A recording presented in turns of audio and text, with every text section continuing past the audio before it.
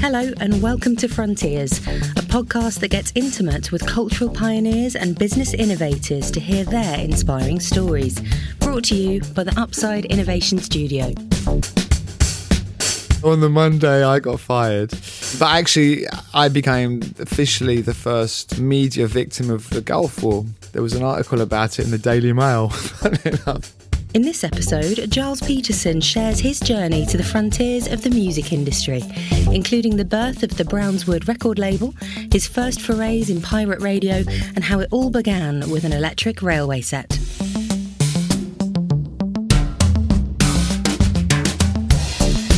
I grew up in London as a sort of French boy whose parents happened to be living here. My dad's Swiss, my mum's French, and they sent me to the French lycée.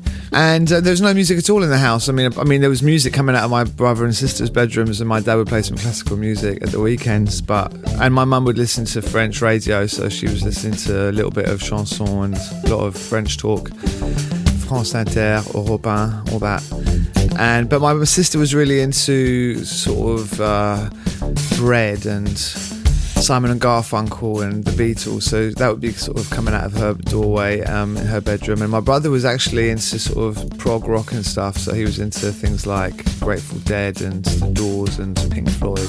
So I suppose all of these energies were sort of getting inside my head. I remember going to a record shop with my brother in Sutton High Street when I was about 10 or 11, and he was going through the racks, and I sort of thought I'd copy him just to look cool, you know, because I needed to make it look like I knew what I was doing. But he just looked at me and said, "What are you doing? You know, you don't know anything here. You know, don't embarrass me." I mean, ever since then, I was like, I really want to go to a record shop and know what's going on. I left the French school because my mum and dad didn't think it was working, so they put me into an English system. But I suddenly realised that the English kids were all about tribal sort of connections, and music was really, really important, and what you belonged to was really important. I didn't feel that in French school at the time or before, so you had to make a decision about what music you're going to be part of, whether you're going to be a punk, because it was the beginning of punk a little bit, so you had these kind of pseudo-punk kind of kids coming through. A lot of kids were into like groups like Rainbow and heavy metal. That was quite popular. But there was two other boys in the classroom who were into jazz funk, and one of them, I went back to his house once, and his sister had some really good records, which I didn't realise at the time, but suddenly I was listening to Earth, Wind and Fire and Bobby Caldwell and Dayton and Cameo records as a sort of 12, 13-year-old. And I loved it. I sort of found the music that I, you know, would cherish. It just changed my life. I used to have an electric railway set in my garden shed at the back of the garden. That was my sort of escape. And I was really quite a keen electric railway set guy. Had some good stuff, right? And anyway, my parents went away, and I'd already got the bug for this jazz funk music that I was hearing around at my friend's house. And I decided that weekend, it was the first time that they'd left the house free ever. They left, and I spent the next 2 days getting twin decks on hire purchase with my friend Andrew, and we managed to cobble up enough money just to put a deposit down, and we'd pay 10 quid a month or something to pay back for this Citronic Thames mixer, which was a double deck with a cassette player in the middle of it, so you could actually do parties, and it had the lights and everything and the speakers, so you could actually hire yourself out to do sort of weddings and stuff, but you could also record your mixes and your radio shows. So literally when my parents came back on the Monday, the electric railway set had been sold, and the decks were in the garden shed, and my parents looked, my mum was just absolutely mortified. This is also my O-level year. I was, right in that time of studying. So my mum had that reaction to me and thinking, this is going to ruin his studies. Because she knew that once I was obsessed by something, I wasn't going to let go of anything else.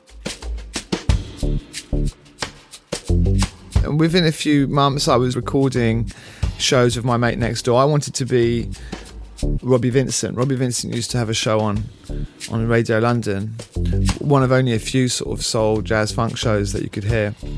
And my friend wanted to be John Peel, so he was like, he called himself Ross Travone. His real name was Ross Tinsley, and I called myself Gilles Peterson because my real name is Giles Murley. But if I was going to do pirate radio, that there was only one Murley in the book, so they would have found out who I was really quickly. And at the time, I was going out with a girl called Natalie Peterson, and she changed her name by default because her name was actually Natalie Huckett, but at school they used to call her something else, so they changed the name to Peterson, and I thought that's quite a good name, so I'm going to call myself Gilles Peterson. So suddenly it was Gilles Peterson and Ross Travone, and we set up a radio station called Civic Radio. In London there was quite a strong FM pirate scene that was also really quite obsessive for me. So the jazz funk was one thing and the music was obviously one thing, but I was also really into just sort of fiddling about with my radio dial and listening to pirate stations. So we managed to find out who this guy built these transmitters and got hold of him and bought a rig for 25 quid. He told us how to use it. And then I started recording these shows, 45 minutes on one side of a C90, and my friend would do the other 45, and we'd record it. And then I managed to get, my dad was really into it, and he used to drive us up to Epsom Downs, which is the nearest sort of high place, about 3 miles away from where I lived in Sutton. And we'd literally get the transmitter connected to the cassette player, connected to a car battery, there was to an aerial, and there were the sort of 4 link points. Press play, broadcast over London or South London, and we'd leave a phone number on the shows that we did, and that was the phone number of the local phone box. So then we'd all just run over to the phone box and wait for the phone to ring, and then after 45 minutes we'd go back and turn the cassette round to the other side. And we had a couple of phone calls, and it was amazing. It was like, oh my God, we're actually being heard and all that stuff. And so that was really how it started. I wish I'd have taken a photograph. There's nothing. I haven't got anything. I'm really gutted. It was pre all that sort of social media, obviously, and phones.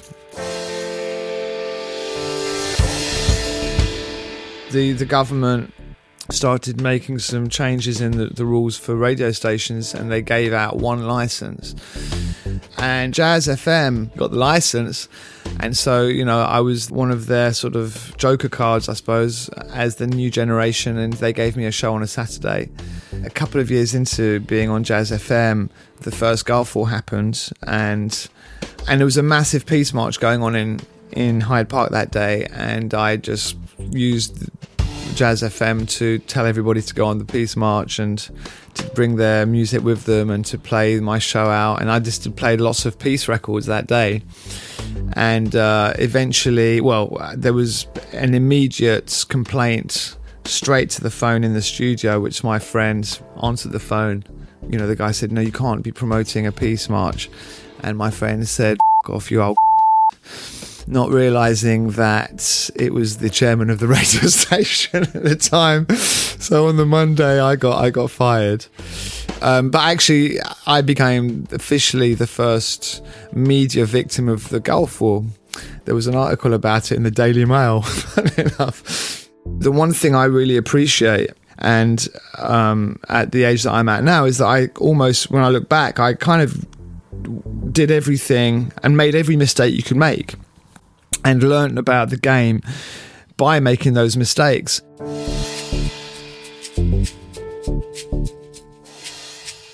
I got a call from a guy called Hein van der Ray, who was the MD of Polygram Records, and said, "Look, we'd like you to come and work for Polygram, Phonogram Records." They gave me a label to put my releases out under, which they owned. What I really enjoyed about running a record label was I really enjoyed the fact that on one hand I could go out at night and everyone would know me as a DJ, but in the daytime no one really knew me as a DJ. It was almost like, and then I could really concentrate on working with the artists. So my kind of ego wasn't really affecting the artist. They just saw me as an A&R guy / producer, and I think that was really good. And I think it kept me quite sort of grounded to not always be the sort of headline, just to be in the background and to be able to advise. I felt that was a nice balance for me throughout the whole of my career in a way. But it came to a point when I really wanted to do more radio and get the message out on a bigger level, and so that's when I sort of joined Radio 1 and took a few years out of running a record label. And then after a few years, I was running a club on a Thursday at a place called Cargo. And this young black guy came over to me one night and he gave me a CD. And as you do, I was getting stuff given to me all the time, of course. And I happened to actually listen to this CD when I got in the car on the way home. And I put it on, and it was a version of Equinox by John Coltrane, sung amazingly. And I was like, wow, this is incredible. What a fantastic version. It was a jazz version, and it was a singer called Jose James. And I loved it. And I was like, oh, I really need to put this music out, and it gave me that sort of hunger again to release records. And so that was pretty much the first record I released I on a new label, which I called Brownswood.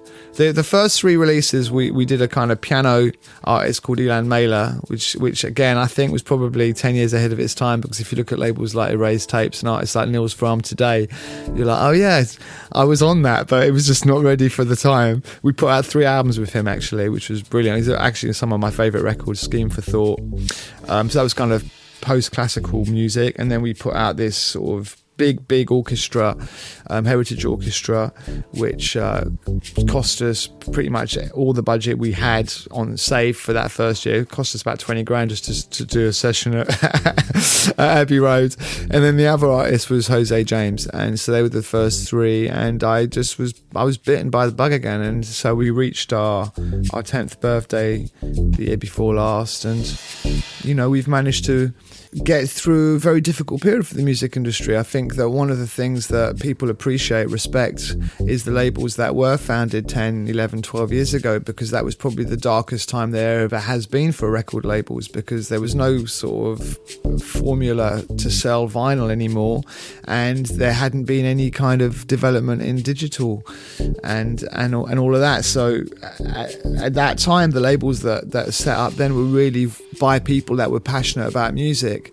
So now that things have become easier to a degree, we're beginning to reap the rewards a little bit. And I think also as a record label, we've been able to release some decent records in the last couple of years, mainly on the jazz side of things. So whether it's Shabaka Hutchins or Yusef Kamal or people like Zara McFarlane and Daime Adosina, it's been really, really great to have a label recently.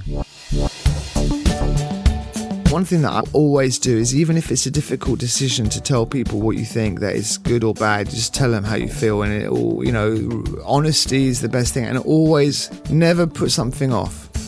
It's like you have an idea for an artist and you were like too scared to ask them. I remember with Carl Craig, we put out the Inner Zone Orchestra album, and I remember avoiding his phone calls because I didn't even want to deal with the inevitable argument about remixes or stuff, and I don't know why that strikes me, that particular moment with Carl, but I do remember thinking sometimes I'd put things off, and I think that there's just no point in it, because you're in this game, and just be straight, and you can make mistakes, and people appreciate your honesty in the long run, even though at the time it might be painful for both of you, and I think that there's so much in this game as well, in the music game. There's just so much sort of positivity.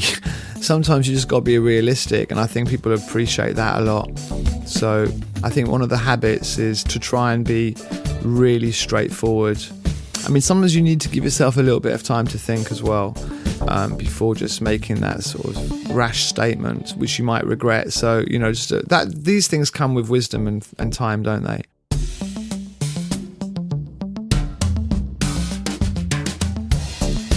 You've been listening to the Frontiers podcast, brought to you by The Upside, an innovation studio that partners with the world's leading brands to find, design and build business opportunities on their frontiers. To find out more, visit theupside.net.